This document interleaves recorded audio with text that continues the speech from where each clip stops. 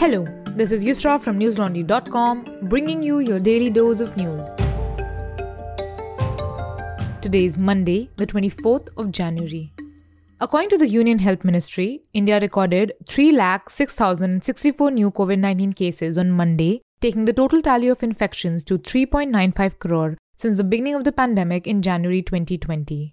The official death toll rose to 4.89 lakh, with 439 deaths in the last 24 hours. The country's recovery rate currently stands at 93.07%. India has administered more than 160 crore vaccine doses so far since the beginning of the country's vaccination program in January last year. Today on Monday, schools in Mumbai resumed physical classes after having closed earlier this month on January 3rd as a measure to contain the spread of the Omicron variant of the coronavirus, ANI reported. Meanwhile, in Uttarakhand, ANI reports that all educational institutes and Anganwadi centers till class 12th will remain closed till January 31st, following COVID-19 protocols extended by the Uttarakhand government. Till then, online classes will continue to take place. According to a report in the PTI, two organizations in Nagaland's Kohima, the Watchman and Awaken India movement, organized a freedom rally on Sunday against mandatory COVID-19 vaccination. The organizations protested against the requirement for vaccination certificates for traveling and in schools, colleges, markets, and offices. Olympic organizers in Beijing confirmed 72 cases of COVID-19 on Sunday amongst 2,586 games-related personnel that entered China between 4th and 22nd January, The Guardian reported. However, no cases have been reported among the arriving 171 athletes and team officials so far. Meanwhile, the Asian Football Confederation on Monday confirmed that India has withdrawn from the Asian Football Confederation Women's Asian Cup and their remaining Group A matches stand cancelled, ANI reported. This is because India was unable to field a team against Chinese Taipei due to a rise in the number of COVID-19 positive cases. Today on Monday, a Delhi court framed charges against Sharjeel Imam in a case where he is accused of allegedly making provocative speeches in Aligarh Muslim University in 2019 and Jamia Nagar area in Delhi in 2020 during protests against the Citizenship Amendment Act, Live Law reported.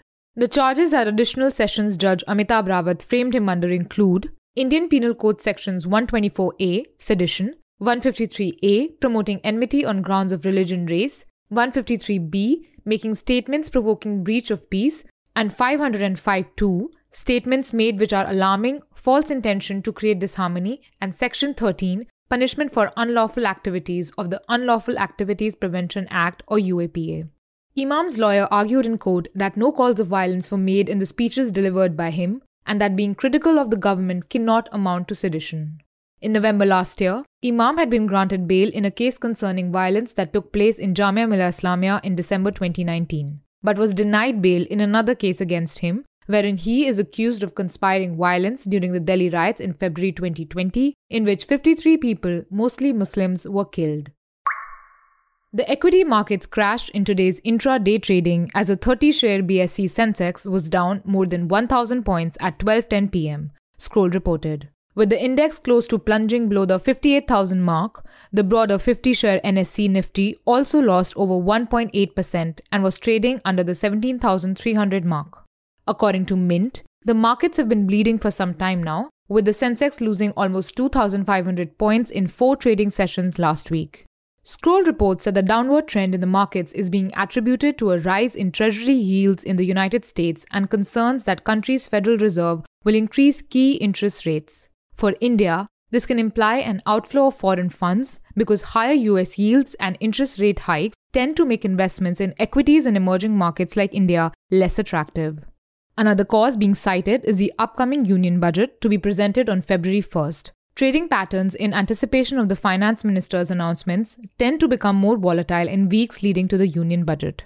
The Nifty Realty, Nifty Media, and Nifty Metal were the sectoral sub-indices that clocked the most losses in afternoon trading on Monday.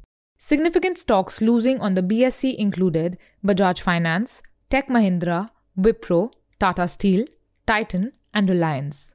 Meanwhile, new players like food delivery platform Zomato, online retailer Nykaa, and digital payment platform Paytm's parent company 197 Communications reported substantial losses too.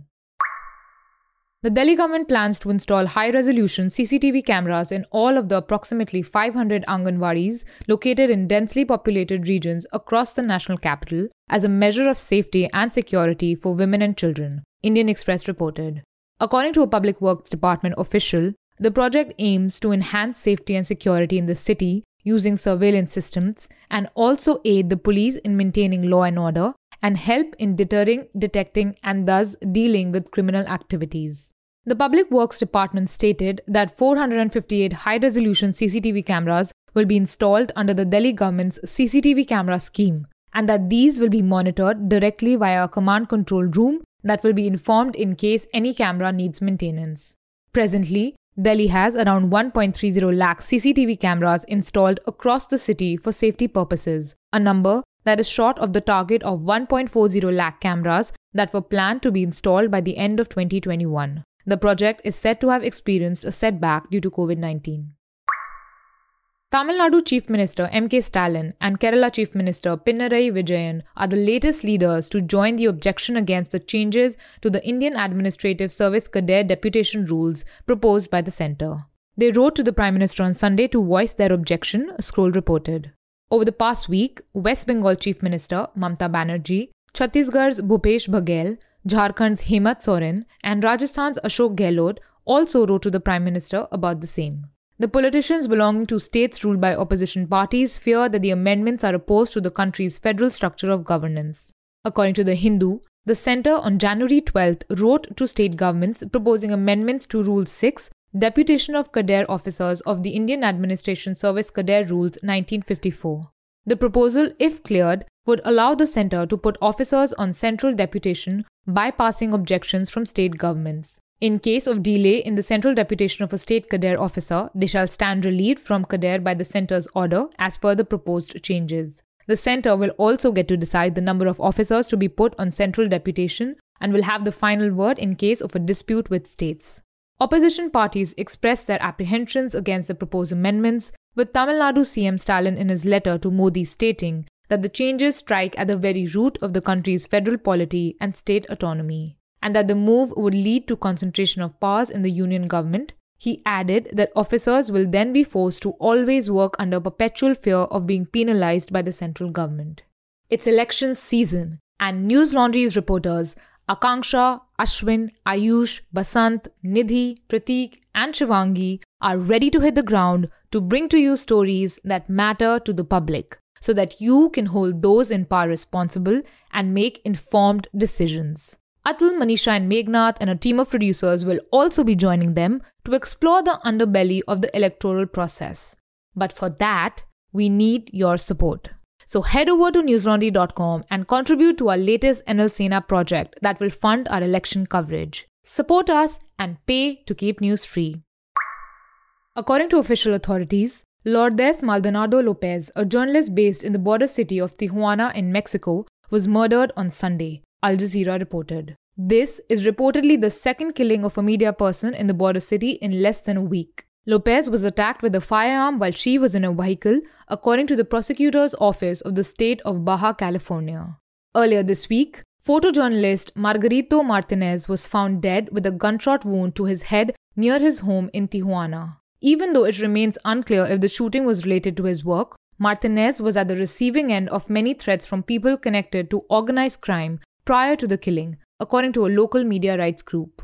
2 years ago, Lopez had asked Mexican President Andrés Manuel López Obrador for support, help, and justice as she feared for her life. This was in context of an ongoing lawsuit that she was fighting against her former employer, news organization PSN, which is owned by a former Baja California governor. She won the lawsuit, which alleged unfair dismissal only days before the killing. The Committee to Protect Journalists, or CPJ, took to Twitter to express its shock and demanded a thorough investigation into her murder. Mexico is regularly ranked as one of the most dangerous countries for reporters by media watchdog Reporters Without Borders, alongside countries like Afghanistan and Yemen. That's all the news we have for you today. Stay safe from the din of disinformation and come back for your daily dose tomorrow. All the News Laundry podcasts are available on Stitcher, iTunes, and any other podcast platform. Please subscribe to News Laundry help us keep news independent. To catch all our podcasts on news, pop culture, current affairs and sport, visit newslaundry.com. Follow us on Facebook, Twitter and Instagram and subscribe to our YouTube channel.